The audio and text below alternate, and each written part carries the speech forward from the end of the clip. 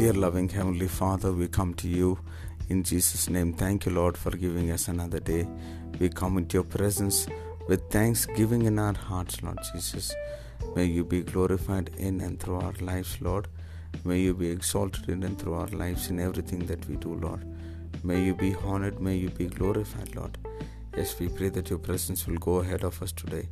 Thank you for the word which you've given to us for today. Yes, Lord, help us to seek you, Lord, when you can be found, Lord, when you are near to us, Lord Jesus. Lord, help us, Lord Jesus, to draw near to your presence every day, Lord. There are so many things which stop us from getting close to you. Lord, help us to overcome these obstacles, Lord, and keep moving forward and keep getting closer to you in every way.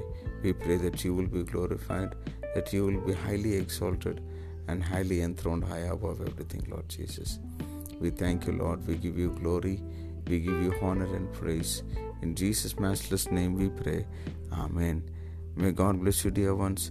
Have a wonderful day ahead.